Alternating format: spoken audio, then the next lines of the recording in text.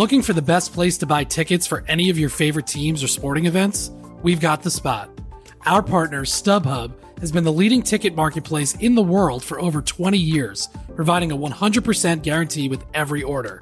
From a worldwide selection of live events, the widest choice of tickets and industry-leading partnerships, StubHub has what you need to purchase with confidence. StubHub, an official partner of The Athletic.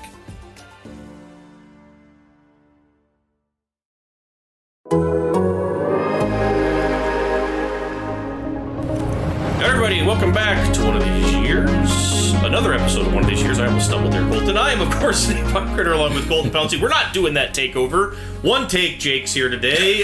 Here on Lions-Vikings, post-Lions-Vikings, I should say, as I'm fumbling around. Lions with another win, Colton. They're on a roll. The ladies and gentlemen, the Lions are not eliminated from the playoffs. They're like, I don't know what to call them, Colton. They're like on that fringe, weird level, on the but bubble. they're on the bubble. But they have leveled up. I think that's official. We can all say that now. How are we doing? And would you agree? I think last week we agreed they've leveled up. But now I think it's pretty clear, correct? Yeah, absolutely. I mean, I look at this team. I just see a franchise that's kind of passing every test right now. You know, they're winning the games that they're supposed to win. Now they're beating teams that I guess they're favored in this one, but it's still impressive to beat a 10-2 team. The fact that they're favored at all is impressive. It kind of speaks to what they've been doing. And the fact for them to go out there and actually do it and not be a letdown and be like, oh man, this is just like the Bills game all over again. We were hyped and then their air left the stadium and we lost. So for them to kind of continue on this trajectory, I think it speaks to where they are right now. They feel like they can beat any team on their schedule. That's different than actually going out and doing it, but they're winning these games. They feel good right now. And I mean, man, playoffs or not, we'll have to talk about that. Yeah. But playoffs or not, like they're in a really good spot right now. Playoffs or not, that's probably the best way to put it, because this really was just another extension of what we've been seeing, in the last several weeks. And I think that, the Vikings are, obviously the record is what it is, or, that you can't take that away from them. But like you and I were talking up there, like this is maybe a team that's going to get upset hard in the first round of the playoffs. Sure. They're a candidate that's not a dominant team, but a playoff team nonetheless. Just like the Bills, Bills are maybe an upper caliber of that level, but still a playoff team with really good players who can really hurt you by themselves, and a team that you have to play the full game, like we talked about, right? Can you finish? Can you execute in winning time? At the end of that game, I think the Lions, I always consider winning time, more or less, people have different terms for it. I think fourth quarter, right? You're up 7, you're tied, whatever. It's time to go win the game now. For the Lions, that was early fourth quarter. It's time to go win the game. It's time to go put the foot down. They had 3 drives, I want to say, in that period, and they scored on all of them. It was, and they took care of the clock. The last one, they clocked it all the way down, managed it well. So you get the kudos for Campbell, the kudos for Johnson. I mean, it was across the board. Goff, that was the best wire-to-wire, I would say, combination, I think, Colton, of execution and decision-making by the sideline. There were probably mistakes in there, right? Yeah. But not a lot. And you just didn't... Minnesota made errors, and they couldn't erase them. And I think that is a step in the right direction, and it shows growth, I think, in Dan Campbell's area as well. Yeah, I mean, you go back to that first game, the Lions were up in the fourth quarter, and it seemed like they were trying to bleed some clock, trying to do it right, but, the run game kind of faltered a little bit in that game. Like, they couldn't really get much going. And then all of a sudden, you leave some wiggle room for the Vikings to come back. And that's a team that you don't want to be in a one-score game against in the fourth quarter.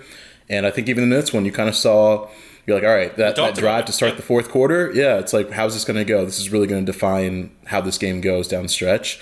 They had like a long 6-minute drive, which told you like, man, they could not have played that any better. Perfect. Whether they get a touchdown or a field goal or not, like, they ran down 6 minutes of clock. They kept the chains moving. They did everything they were supposed to do, and they came away with some points there. So, I mean, that was a winning drive. It was a mature drive.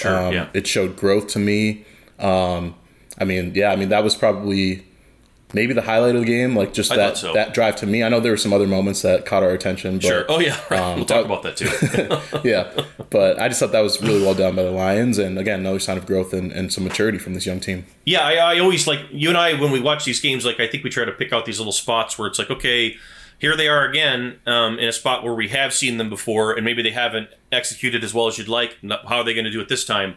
And we've certainly seen them in several opportunities over the last 2 years, I should say, more this year than last year, where, yeah, exactly that. You've got a team where you kind of want them, or in a good spot in the third or fourth quarter, and they've made a mistake, or they've done something, or they answer you because you're playing well, and it's time now for you to return serve. And we've seen them get almost all the way there and then fall apart, right? Like all the way there, and then the bad, a bad decision that haunts Campbell for the rest of his life, or Goff throws an interception, or somebody misses a block, or whatever. Whatever it may be. This was not that at all. It was perfect. I mean, it was third down conversions. Goff has been terrific. I think the rapport that he and Ben Johnson have right now, I find it interesting. Beginning of the year, I want to say you may have already been on the beat, Colton. I can't remember. Tell me if you were when he said this. But somewhere along the way in the summer, we talked to Ben Johnson, and he had said very clearly, my goal this year is to help Jared Goff play the best season of his football life, have the best year of his career. Yep. And that was well before the season started. And Jared has said, I think in the last couple of weeks, that he believes he's playing his best football, and I think that that's probably fair, and that would include probably stretches, or at least he's playing as good as he was, during that year where the Rams blew up and he went to the Super Bowl. But, back to that drive, I mean, the third down calls, perfect. It was exactly what Goff, the reads that he likes, get the ball to St. Brown, get the ball to Reynolds, those, make it third manageable, third medium. They were able to solve problems without really straining, and you could just see, I thought, right? You could just see that they were together on that one all the way. Like the next two drives, they could have probably been better because they were field goals. But that touchdown drive, man, right after Minnesota had scored, Jefferson and Thielen had made plays. Oh, God, here we go again. And then, boom, nope, we're going to run the ball down your throat. Goff's going to execute, go score a touchdown, game over. That was it. That was it right there, beginning of the fourth quarter, and the game was over. Yeah. I mean, Goff was so in control of that game from really start to finish. Very impressive.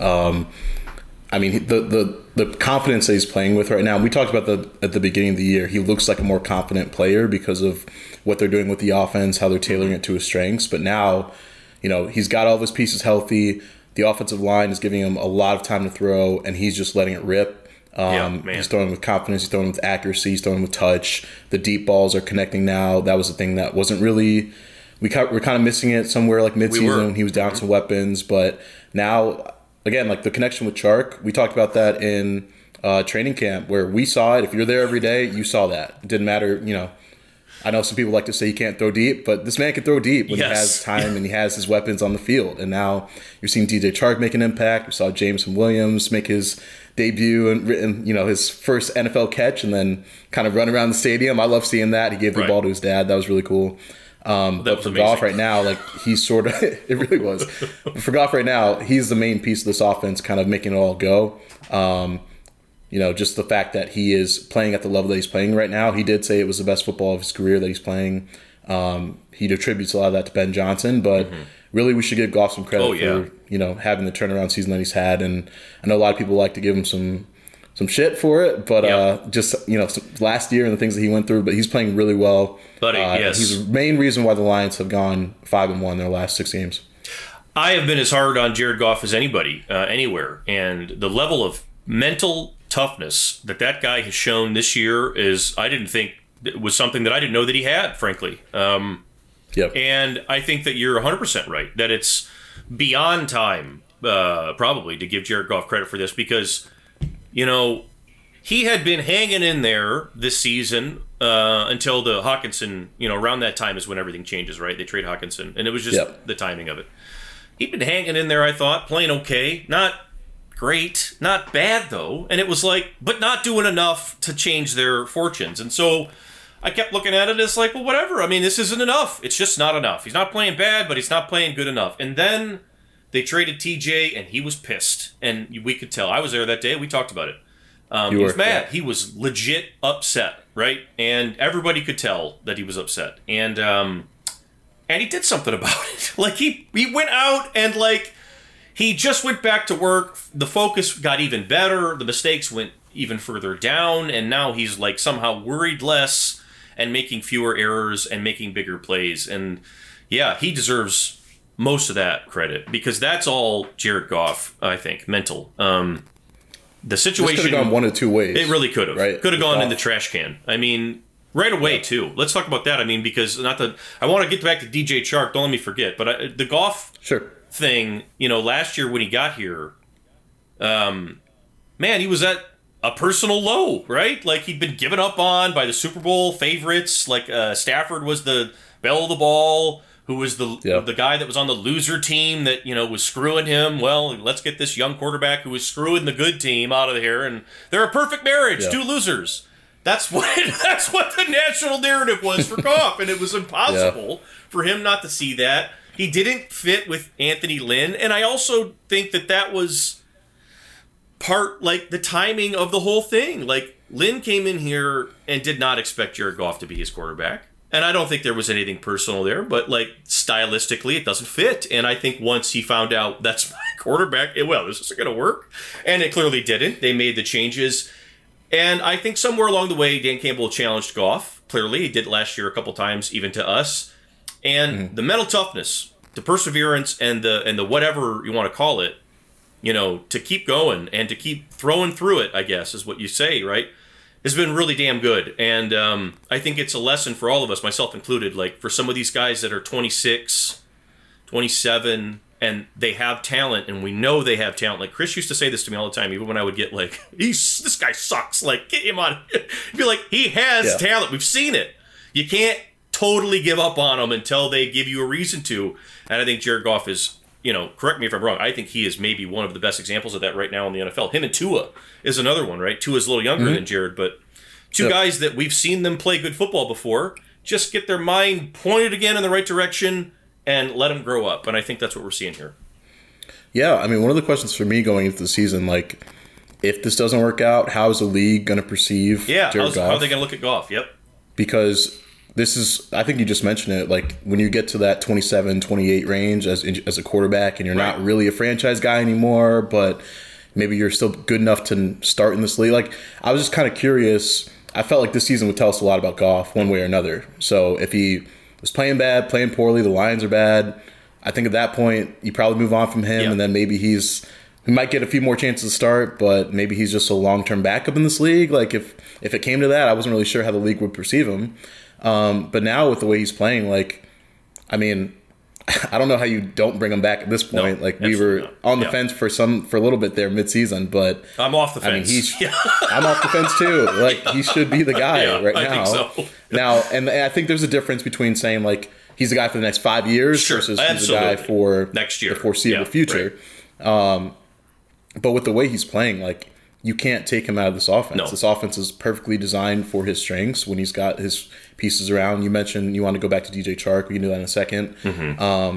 But I still feel like there's some national media that just, like, for whatever reason, does not want to give him his flowers right now. And I'm just like, look at the numbers. Yeah. He's like top 10 across the board in so many categories. And that's without some of his best players for, like, stretches of games. I think that's the context there is important. Yeah. So, I mean, the offense is not this team's problem. Even when they were losing, like the offense wasn't really the issue. And Goff has really picked up his game the last six weeks or so. But right, and I think Campbell said even that. Outside of that, Campbell said that too, right? Yep. When he was like some of Goff's problems in the first half of the season, where he was chasing points because we were trying to score 50 because it was forcing things. Turnovers piled up. I think the New England game was probably have pointed to that a lot and like what the hell happened there. Well, that's probably the best example. If you go back and look at the tape. Goff makes a couple bad decisions in that game that were just like, what the hell is he doing? But it's like, well, he's trying to force a touchdown or he's trying to force one in there. And he talked about that, when even the Cowboys game too. Yep. When guys are, like when I have all my guys and they're open and I don't have to feel like I've got to jam one in there on 3rd and 7 because we're never going to get another opportunity here. Like, you know what I mean? Like that's football. And that's the context stuff that we talked about a couple weeks ago. We were like, it's always ignored, but it's super important. I think Jared Goff is turning into a guy that this team trusts, most importantly, and respects. And I think that that's something that always has to be earned, especially in a locker room like this. And I think that is happening. Chark was the other guy I wanted to touch on here. Because you mentioned when we were talking upstairs, and you mentioned it here a couple minutes ago, that if you were at training camp when Chark was healthy for those first couple weeks, Man, like ask Macho Lion Randy Savage there, the guy with the Lions Macho, yeah, that guy who was there every day. Our favorite guy. Ask that guy and his buddy who's there all the time. Oh, he knows. He knows. Goff and Chark were doing exactly what you saw in that deep shot. That was one of the best throws of the week, I think, across the league. They did that a ton. They did that all for like a week and a half, and then Chark got hurt somewhere along the way, and he hasn't been healthy. That was the best game he played all year, and probably one of the better games he's had in some time. I want to talk to me a little bit about him, Colton, because I think he's an underrated part of the entire team, because I think the future of that position here is with Williams and Amon-Ra and maybe even some younger guys that we don't even know yet. And I don't know how long Chark will be here or won't be, but I think that his professionalism, work ethic, and not quit whatever has really been what they wanted it to be this season, and it's paid, I think, dividends in areas that people probably are never going to see. Yeah, I mean, first of all, he brings impressive traits to the field. We all know that. Yeah. He's got the size. He's got downfield speed. He's a vertical threat. When he was out of the lineup, we saw how that was affecting the passing game, I think. Not as many deep shots. St. Brown is a great receiver, but he's not exactly a guy that's going to take the top off, right? So there's that. But I am more impressed with sort of the off-the-field intangibles that he brings to the locker room. Hearing him talk, like he's one of my favorite players to talk to in the locker room, really just because sharp of the insight that he brings. I remember in training camp when he was talking about leaving Jacksonville and the Urban Meyer situation, I thought he had some really nuanced opinions and takes on that situation. And coming to a young team like the Lions, it felt like he sort of relished the opportunity to be a leader in this locker room, coach up some of these young guys, and just kind of turn things around. It seemed like that was one of the reasons why he came here. Yeah. And he wanted to make a difference, wanted to make an impact. And now you see him. It had to have been tough for him to kind of deal with the ankle injury again, like midseason, and miss some time. But he's back and he's healthy now, and he's talking up Jameson Williams, saying I think he's going to be a star. Yeah. I'm going to do everything I can to make sure that he is a star and become a player like that. And we talk about the locker room presence and the veterans in this team. That's something Campbell talked about this week. He singled out, Taylor Decker and Frank Ragnow, some of the guys that have been around here. But I also think additions like DJ Chark, and these little, Deshaun Elliott, some of these recent free agents additions have also gone a long way for this locker room. What they've been able to do, just I guess keeping the wheels going on this thing when they were 1-6, and then now thriving in their roles at 6-7. So DJ Chark to me is like one of the most important players in this locker room, and that's an interesting thing because he's a free agent now, and he can. I think if they want to try to keep him around, he would be willing to stay and receptive to that, and I feel like they might try to keep him around. But. I think that it's important to point out here that last year they had some guys that they signed early that had no choice because it was like, well, you have nowhere else to go, bud, so you're coming here and that's it. DJ, I don't think that DJ probably had like a ton of choices, but I think he was the first. Jamal Williams, I guess, is one that probably had some choices. And Jamal is probably, I don't want to discredit him. Jamal Williams is probably the first real skill player free agent that had actual choices that said, I want to go with these guys. And he's crazy and weird, so that makes sense, right? That he would listen to Dan Campbell and see but DJ, I thought this offseason was the first guy that had reasonable options, is still a pretty highly thought of young guy that needed a bridge year to get himself back right again, getting out of a hell situation like that. You knew that typically guys like that are going to have good options, and the Lions paid him fair and everything. I don't know how many other options he had, but I think he talked about how he wanted to be here. He came here and met and saw everything and was just like, oh my God, this is what I feel like NFL football could or should be in terms of off the field, the locker room, all that. They're going to have more money to spend this offseason, and if I had to take my guess, they're probably going to target some veteran-ish guys along that level, kind of like DJ, maybe a little older, probably on defense, right? Got similar, right? Yeah. That says guys that know how to win, that can teach the younger guys to come over the top. A little higher level maybe than what we would have thought of with DJ, but I don't think that people should ever forget about the impact that he's had here, because it hasn't been on the field as big maybe as you would have thought. I don't know what his catch numbers are or whatever, because he hasn't played much.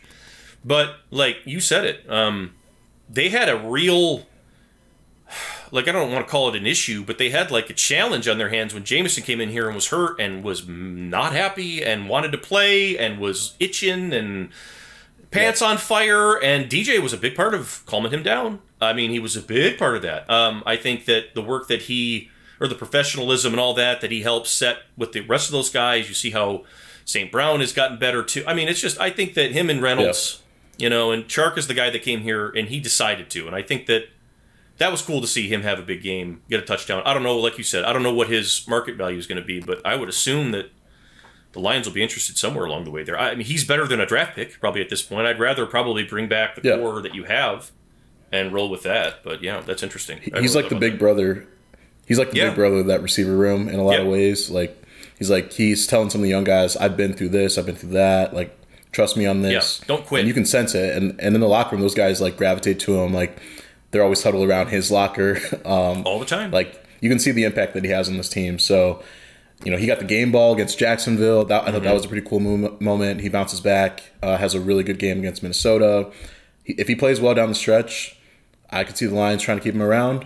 He might have some more options at that point, but he's been so important for everything they've done this year. And whether he comes back or not, I think just having a guy like him on this specific team, the bridge here to something better, has been impactful for this young team. Another guy who got a game ball this week, I think, actually, and has been in similar but not as expensive fashion, was Isaiah Buggs on defense.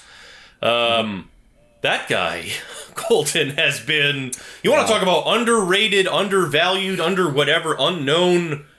They would not be... What are they, 6 and 7? They would not be 6 and 7 if that guy wasn't on the team. And it has nothing to do with the fact that he had 5 pressures and 2 QB hits and played a terrific game on Sunday. It has nothing to do with that. Like, his attitude, leadership, and I think you wrote about it maybe this week or a couple weeks ago. He played at Bama. This guy knows how to win, man. Like, he came in here and was like, this is bullshit. We are not going to just be one of these groups that just feel sorry for ourselves. And when everybody else could have, like, thrown that towel in, he was one of the guys, right, that was like, we're not quitting here. And it is paying off big time now for him and the whole group. But I think, talk about guys that need their flowers, Isaiah Buggs, I think, is one that people should really know more about. Yeah, I don't really know what compelled me to, like, talk to him. It was after the New England game. They had just lost. Everyone was mad. In the locker room. Like, no one was really talking to Buggs, but I saw him kind of in the back, and he was, like, mad. And so I went up and talked to him, and I was just like, so does this team need more leadership? Because it feels like things are kind of falling apart here. And he's just like, look, when Tracy went down, we lost our captain. Yeah. We lost the voice of this defense. We've got a lot of issues right now, and we need someone to kind of step up and take charge. And he was saying all of that, and in my head, I'm just like, do they have a guy like that? I'm not really sure. Like, Tracy was that guy. I don't know if they have just multiple dudes just lying around like that. Right? With credibility and the experience to go out and talk about it. But man, Buggs, like, the way that he has stepped up as a leader in this locker room, like, I was watching the pregame, on the field stuff before this Vikings game. The team huddled up around Isaiah Buggs. He's in the middle of that scrum. Campbell loves him, man. Doing the pregame speech now. Like, that's where he is. And I'm like, that's where I wrote about, like, okay, yeah, this dude played at Alabama. I think he was with the Steelers before the Lions. Like, he's been a part of winning organizations before, and he knows sometimes you just have to step up or take it upon yourself to be that voice when a voice is needed. And just for him to kind of be that guy and sense that there was a hole and kind of fill that void. He's just proven his value time and time again this season. Another guy I want to highlight, Deshaun Elliott. He's played really well lately. Just a little bit, but not only has he played well, but in the locker room, he's the guy that's like, yeah, we can win all of our games. Like, not a lot of people are saying that. They're kind of still walking on eggshells. They're kind of like hesitant, but he's like, yeah, we can win out. Yeah, we can do this. Yeah, we can go to the playoffs. He was saying that weeks ago. Yeah, he was. And I was like, you're crazy. I know. And right, he's like there they still are. talking and backing it up, and I'm just like they needed a guy like that too. That's just gonna, give them the confidence and instill confidence in those young guys. So they're doing it in different ways, but we were kind of wondering how is this team going to operate, especially the defense, without a guy like Tracy, who's going to step up and be those voices. And Buggs and Deshaun Elliott have both been great. DJ's been great for the offense. The growth of this team and how far they've come in the last 6-7 weeks has been really impressive, and something that I can't believe we're here, but we are. Yeah, it's a collection of little things across the board, right? Like, and it's interesting. And we talked about, if you were in training camp with us and the beat writers and Macho Lion Savage, you would have seen some of this. But we couldn't sit there and say, well, I mean, it's just injuries, because it wasn't just injuries, and it wasn't just this, that, or the other. It's a lot of stuff, but it was also, and you just nailed it there, I think, Colton. The critical part there for the whole group was like, at some point along the way, defensively, offense was always going to be probably like this. I think it was always going to be fine, but defensively, they had to come up with something somewhere, where someone was confident enough to stand up and say, look, none of us have enough credibility. None of us really, frankly, know all of what we're doing. But if we just throw everything we have at it together here and don't quit and listen to these dudes, what's the worst that could happen? Like, I think that's kind of what they attacked it as. And it's just been, balls to the wall since. And it's been really impressive. And I think, the leadership across the board has really been something, that's... We knew it would happen, but it's been more impressive this year. Yeah, absolutely. I wasn't sure if it was going to come this year. I thought it might take a little bit more time for some of these guys. The young guys, we talked about them, like they're not ready to fully emerge.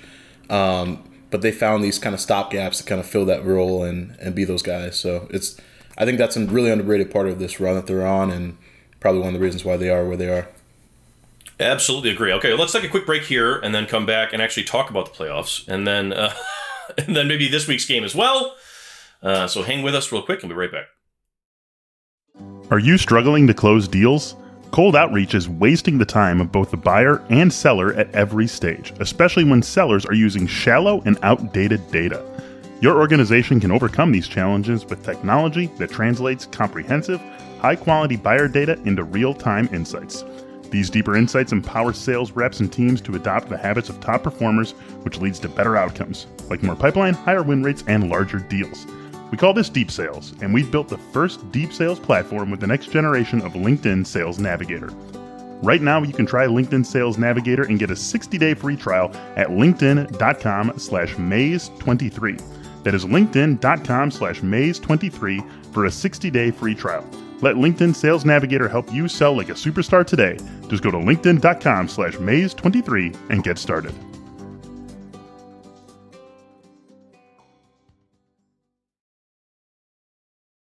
All right, everybody, we're back, and we actually have a playoff tracker update to talk about. Colton, Lions playoff odds update, whatever. Oh, man. How did that feel? Let me ask you this. How did that conversation go when Allison was like, hey, Colton, we need you to write about the Lions playoff odds? I was like, I mean, I guess, yeah, let's do it. Like, I'll do the research. I'll dive into it. Yeah. And we came up with a nice little explaining on how they can get worked there. Worked out really well. I'm writing this, and I'm like, it's not impossible. No. It's not like there's a clear path now, and we can talk about that. I was hesitant. I was like, before the Vikings game, I wasn't allowing myself to talk playoffs. Right. I've had a couple people tweet at me since that game and be like, are you ready to talk now? And I'm like, yes. Okay, we can talk about it. There's a path. It is now realistic. We can dive into it. Yeah. Here's the story. Here it is. Yeah. So... writing this was actually like hilarious. Just the fact that they're like, I'm like, this team was 1-6. Yeah, I know. No one's ever done it. It would be a record, I think, right? If they made the playoffs. One other team in NFL history has done that. That was the 1970 Bengals, and that was like a 14-game season back then, something like that. Yeah. So it's crazy, but we're here, and we can talk about it. So basically, what I've determined is that the easiest path to the playoffs is winning out. Right. That makes sense. They would finish 10-7. And then at that point, you do need some help still. They would need two of these three teams, the Giants, Commanders, and Seahawks, to finish 2-2. Okay, well, not so impossible. That's doable. Yep. Those are not world-beating teams. That's a pretty decent range of that could happen. Mm-hmm. So, like, for example, if the Commanders go 3-1, the Lions go 4-0, the Giants and Seahawks both go 2-2, the Lions will be the last wild card spot. Right. So that's one potential path. Yeah. Now, if the Lions go 3-1, a little tougher. You need two of those teams to go 1-3 down the stretch. Still not impossible, but not you impossible. need two teams to sort of implode. And based on their schedule, it's a little tougher. We'll get to the Lions' schedule these next 4 games. We'll talk about that now. Jets coming up. After that, they travel to Carolina to face the Panthers, who are now suddenly playing well. Yep. I think they've won 3 out of 4. They're still technically in the NFC South race. They're only a game behind The NFC is so the bad. Buccaneers. It's so bad. It's very bad. Then you've got the Bears and Packers to finish. You beat both of those teams already. Can you beat both of them again? Mm-hmm. I don't know. That last game at Green Bay, that might be a Jordan Love game at that point. But, we'll see how that one goes. Yeah. To me, it's more like what do we make of the Giants, Commanders, and Seahawks? And I put that in this story. So do you want to go, team by team? That's the a last good. 4 games? Yeah. Okay. What's the schedules for the last 4 or those games? Yeah. So the Giants are currently 7-5-1. They've got a big one Sunday night at Washington. So they'll play the Commanders. So that'll be one guaranteed loss here. Someone's going down. Yeah. Yep. If I had to guess right now, I would say the Commanders are probably in better shape than the Giants. And the Lions have the tiebreak on both those teams because they beat them. Yes, right? But the fact that those 2 teams tied makes it a little tougher. Yeah, it makes it harder. Right. Jeez. Yeah. If one won, one lost, then you'd be talking about it more. But yeah. Then they go at Minnesota. Yeah. I think Minnesota's 6-1 at home, so that'll be a tough one for the Giants. Home versus the Colts. You should win that one, but you never know. And then Week 18 at Philadelphia, but they might be resting their starters at that point, so you never know. So that's the Giants' schedule. Commanders, they'll host the Giants this Sunday. Then they go at San Francisco. That'll be a tough one. Brock Purdy, I don't care who's playing quarterback. Those guys continue to win, so that'll be a tough one. You host the Browns after that. Deshaun Watson is now back, so maybe they're a little bit better. Or maybe not. And then, or maybe not. He hasn't looked like great. Yeah, right. He's still shaking off the rust of this, but yeah. And then you got Dallas to end the year. And again, Dallas seems like they're pretty locked in that 5 seed, so they could also be resting their starters at that point. So there's that. And the Seahawks, this is a pretty tough schedule. And I'm surprised because Austin Mock, his projections are our guy at The Athletic. He has the Seahawks with a 61.3% chance of making the playoffs. Mm-hmm. But their schedule, they'll host the 49ers. Oof, okay. They go to Kansas City, and then they host the Jets, and then they've got the Rams in Week 18. So those are that's not a layup. Games. I think that Seattle out of that group, though, I would say I think Seattle's the one that I think is the best. Just out of that group of teams that we just talked about, like Washington, Giants, but they have the best offense. They have the best thing. Does that make sense? But it's not impossible at all. For this to go the way the Lions need to go. I don't think. Again, the Lions go 4-0. They just need 2 of those teams to go 2-2. I think that's that's very certainly doable. The 2-2 part. The harder part is 4-0. 4-0 is the harder part. I think that's the and that's the thing. We can talk about the Jets here in a second, but as you look at the rest of this, you're now at a point where no one's surprising anyone anymore, right? You're not surprising anyone with this. They know what you are. They are preparing for this. That changes some things. The Jets are now a team that is in the playoff hunt. On the right side of it, I think. Currently, or at least they're right on the wire there. Playing hard. This is a must-win game for them. They have to have it. It's one of those type of, and Carolina, like you just mentioned, suddenly has decided they don't want a draft pick that high anymore. I guess so. They're playing for Steve Wilks. And Steve Wilks is trying to get that job, man. And that's the context of December football that I feel has to be brought up here. It used last year. It worked for the Lions in their favor. Because they were playing for Dan Campbell, and they were just hanging loose, and who cares? And they, played pretty well in December and had some momentum and got going a little bit. It changes when you have something to lose, when the pressure cranks up, and now all of a sudden, you make a mistake, you're costing yourself a playoff spot. It changes. Yeah. So it's a different level of test, and I'm super fascinated to see how they handle it. And I think that's the whole group. I think that's the coaches, especially now, more than the players probably. And I think that's where the microscope is going to really get heavy on Campbell and the rest of the coaches as they go through the rest of the season, fair or not, because they are now in a spot where, like you said, it's a manageable path. They're healthier than most of those teams, I would say, at this point, or at least as healthy as anybody in the league, as you would be at this point. Mm-hmm. And so you're going to be faced with situations in these coming weeks against teams that have to have it too, or want to have it, like in Carolina's spot. They're not going to give up for Wilkes. So you got to have to make good choices. You're going to have to make good decisions. You can't miss field goals and stuff like this. Like all the little things that, have seemingly tipped back in their favor. Now the big test is it can't go the other way because you're not playing against bloated teams who are already in the playoffs who don't care. You're not playing against garbage. Houston's not coming in. So, you're playing against... It would be nice. And like you said, too, Colton, hey, the Green Bay game could be a Jordan Love game, but if the Lions have a playoff spot on the line, I'll bet you old Aaron is walking out there to make sure that doesn't happen. I think those are things that we have to probably reinsert into our heads here, as we haven't really had them covering the Lions in a couple of years, but December football in the NFL is super weird, and it's all about what your situation is, because no two teams have the same one.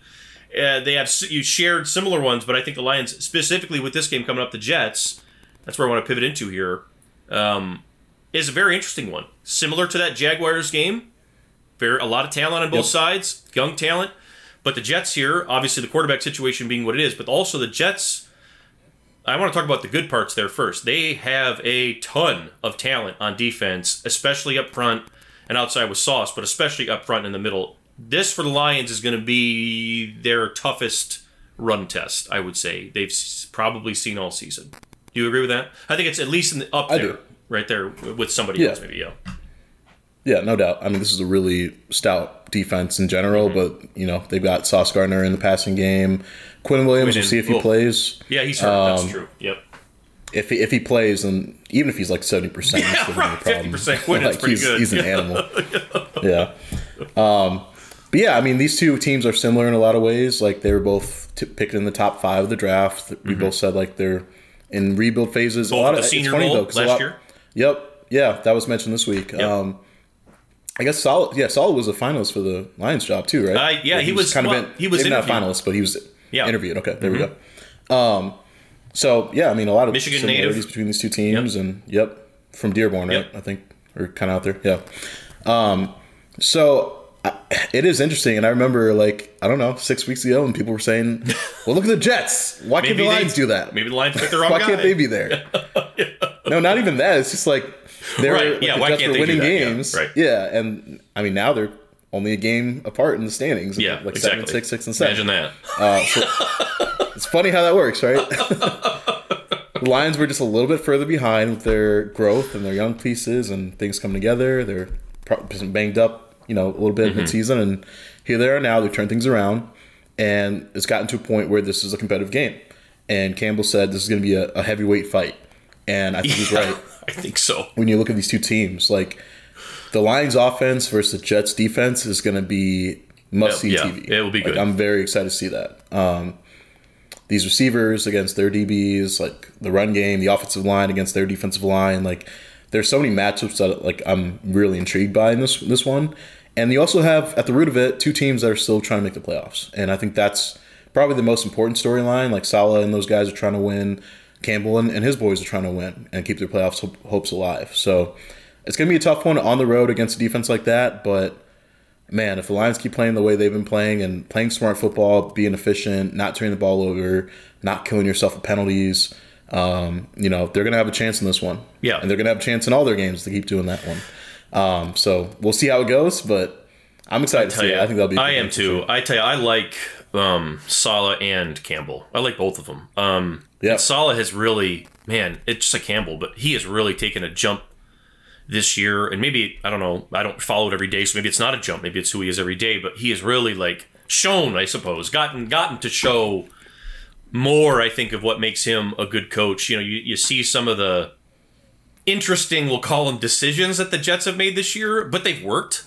Like, and it's him being a confident person. And I think that I see similar vibes with him and Campbell. I don't think they're the same, cut from the same cloth in many ways. In fact, I don't know if they're friends or not, actually. I don't know if they like I don't know. I have no idea what their relationship is one way or the other. But they carry themselves with a confidence, I think, in a football setting that reminds me of the other. Like, when Elijah Moore earlier this year is like, I demand a trade. Salah's like, you can say whatever you want. I don't care. That. We're not trading you. Yeah, you're staying. Keep throwing a fit if you want. Get over it. Like, and it was like, oh my God. Like, when he said it, I was like, oh, like, I can't believe a coach actually said that. Like, oh my God, it was amazing. And it was perfect. Like, Moore was like, okay, fine. I guess I'll stay in it. It's working out.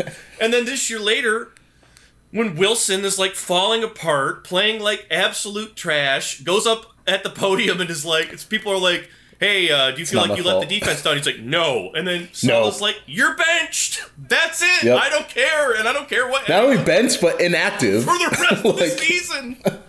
So, like, to have the whatever you want to call it, to do those things and to have that, and to not worry that it's going to come back on you in your own room speaks to me that that's a really confident coach. And a good coach who understands the value of a locker room coming together. So I think that, yes, this is going to be a heavyweight street fight, whatever you want to call it. I don't know about heavyweight, but like a brass knuckle fight, because you got a lot of young, hungry, intense guys on both sides that love playing for their coach. And I think that's why it's going to be fun in the trenches, I think, in this game especially. Jets are more banged up, right? Like, I think...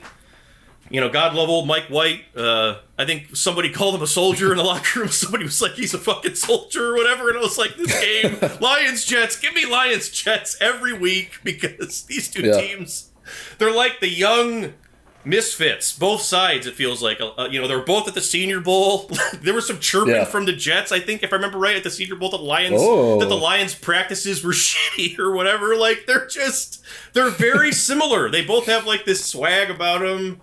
I don't know. I've seen similar vibes. I don't follow the Jets super close, but they're interesting. They're never boring, so I always peek in on them, And it's been a interesting year for both sides, but it's a cool coaching matchup, because it's one that, the Lions did have that choice, I think, right? Saleh is from Dearborn, played up north, played at UP, I believe, right? Northern Michigan, which is...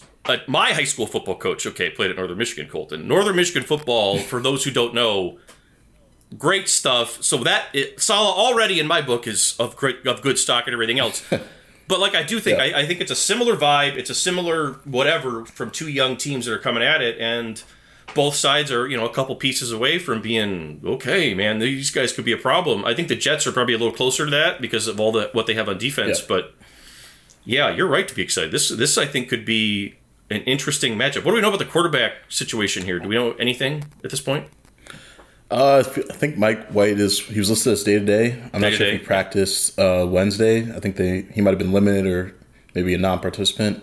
We'll see if he goes today. I'm not sure, but I feel like he's going to try to gut it out. Yeah, probably so. They're in a playoff race. Him or Flacco, I guess, would be the other option, right? Because it's not going to be Wilson. Maybe they move Zach up. It might. I don't know. Has he apologized to the locker room? I don't know. I think he did, but I don't know. For me, this game, I think you mentioned a lot of good stuff with the coaches, but they are different guys. Campbell's probably a little more emotional. Yeah, he's probably a little more honest. Not to say that. I think Campbell's funnier. It's more Campbell, like he is more less serious, maybe, right? Yeah, no, and that's what I meant to say. Saleh is probably more like tight-lipped about information. Yeah. And a serious guy. And but both coaches, like, their players respect them. And you can see that they play for both guys. Both of those guys are developing their own. Yeah. Mm-hmm. Both guys are developing their own cultures, their own identities with their own teams. Like, the Jets are sort of this hard-nosed team that's going to punch you in the mouth. Campbell's crew is resilient. They're these young dudes that just are hungry. And so I think that's probably a really cool, dynamic for this game, a subplot, if you want to call it that.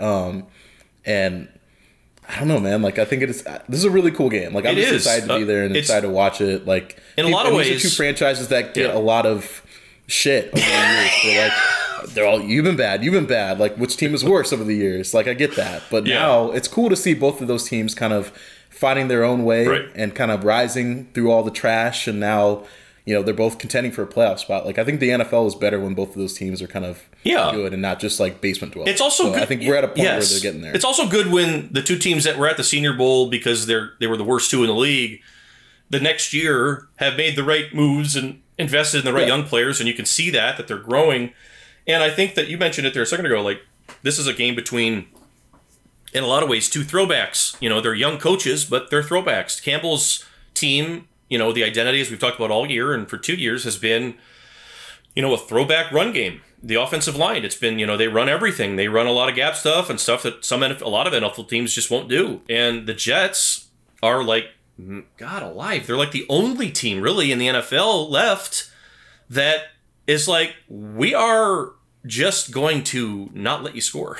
Like, that's just how we're going to play. Like, that's it. Yeah. Like, we don't care if we only get like 3 plays on offense that are worth a damn. We're not going to let you score. That's it. And like, that used to be the year, and Saleh is like, I feel like the defensive, football Twitter, the defensive side of football Twitter. He's like their last great remaining hope, right? Of like, somebody has got to make defense matter in football again. Yeah. And Robert Saleh has been, over the last couple of years, man alive, one of the best, I think you can say now, especially with what they've done this year at like coming up with different ways to skin a cat, always keeping his guys in it and always having that like trademark.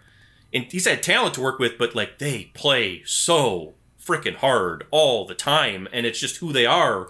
And they don't apologize for it. Nobody else is like that. I think nobody else is like the Lions. He's one of the most self-assured coaches in the NFL. I agree. I would say. I think so. He has to be. You can't coach like that and not have that. I agree. Yeah, like he kind of reminds me of Vrabel a little bit, where like he's just going to do his own thing, doesn't care what other people say. He's just running his ship his way. Like benching the number 2 overall pick to a point where he's inactive. Like, because he knows. Coaches can do that, or even have the power to do that, I guess. Right. But he's just like, nope. I'm not tolerating this. This is bad. This is not what I need from a quarterback. You're done. And we haven't seen him since. We might see him out of necessity if Mike White can't go. But, I mean, decisions like that tell me everything I need to know about Robert Saleh. Like, he's a great coach. And Campbell's kind of proven that too. So, we'll see. This should be a good, fun matchup. So, this is your second trip to New York, too, I think, here in in a couple of weeks. And Sbarro's waiting for me. You're going to go to Sbarro's. Also, it's Christmas season in the Big Apple. This is going to be good, Colton. You got any other plans for the trip here? Well, my birthday is on Friday. That's right. So I might try to get there. I'm going to get there like late Friday. Thank you. Okay, good. Late Friday. And I got a couple friends out there, so I'll hang with them. But yeah, it'll be a good trip. New York, and actually the way even Michigan State, like the way their schedule worked out, I had a couple games when they play like Rutgers late in the season, where I was over there around. That's right. Yeah, that's always the sneaky really Big Ten trip. Yeah. Yeah. Make my way out to New York instead of Piscataway. Yeah. Yeah. But yeah, I'm looking forward to it. Should be a good trip. Second time New York, and I think that's the second consecutive road game in New York, right? Like the last one. Yeah, because they were there for the Giants. The Giants, yeah. Same building. So, yeah. It should be fun. Good little trip, and I'm excited. Yeah, well, we'll see what happens. I mean, it's not like Colton said. I mean, I don't know what to make of it at this point. At this point, would I predict a 4-0 finish? Probably not. But at the same time, I think what we said a couple weeks ago, I think probably still holds. Like if they don't make the playoffs and they lose a couple here, it needs to be because they just got beat by teams like we're just talking about. Like if you get beat by the Jets in a tough game because the Jets are on their way to the playoffs, all right. Like, you got beat by the Jets in a tough game. And frankly, like, I still think Carolina's a team that you need to be able to beat, but the circumstances are what they are. And I think that, like, those things have to be taken into account here, and it's still going to be a big test for the Lions. And I think that we're at a point where we can start to judge that a little bit. Like, they need to finish strong. We talked about this. It can't be, if they don't make the playoffs, fine. But it can't be because they just collapsed, right? Like, that's, I think, the concern maybe that people have expressed. And I think that process probably all starts right now. They just have to keep playing clean football. And I think that most of these things will take care of itself. I don't know if it'll mean playoffs, but it'll mean that you've played well down the stretch, and I think that's all you're really looking for right now. This team feels like it can beat anyone on its schedule. Yeah. But also lose like to they can anyone. play with anyone on the schedule.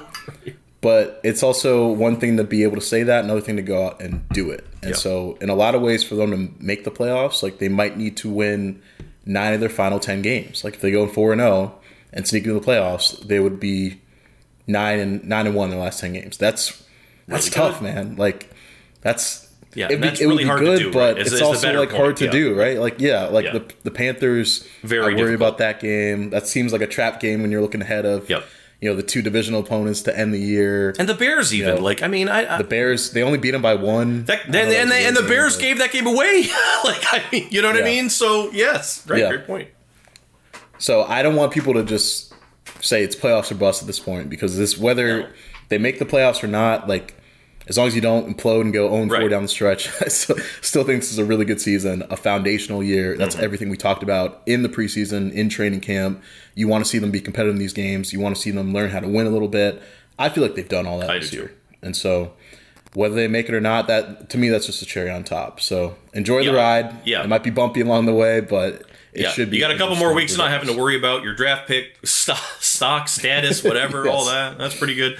But, I mean, I think it's not playoffs or bust. No, I think it's compete or bust. I think that's still got to be the mantra here, the same as it's been all year. Like, if you just go out there and give everything you've got with your focus the way that it's been, things are probably going to be okay.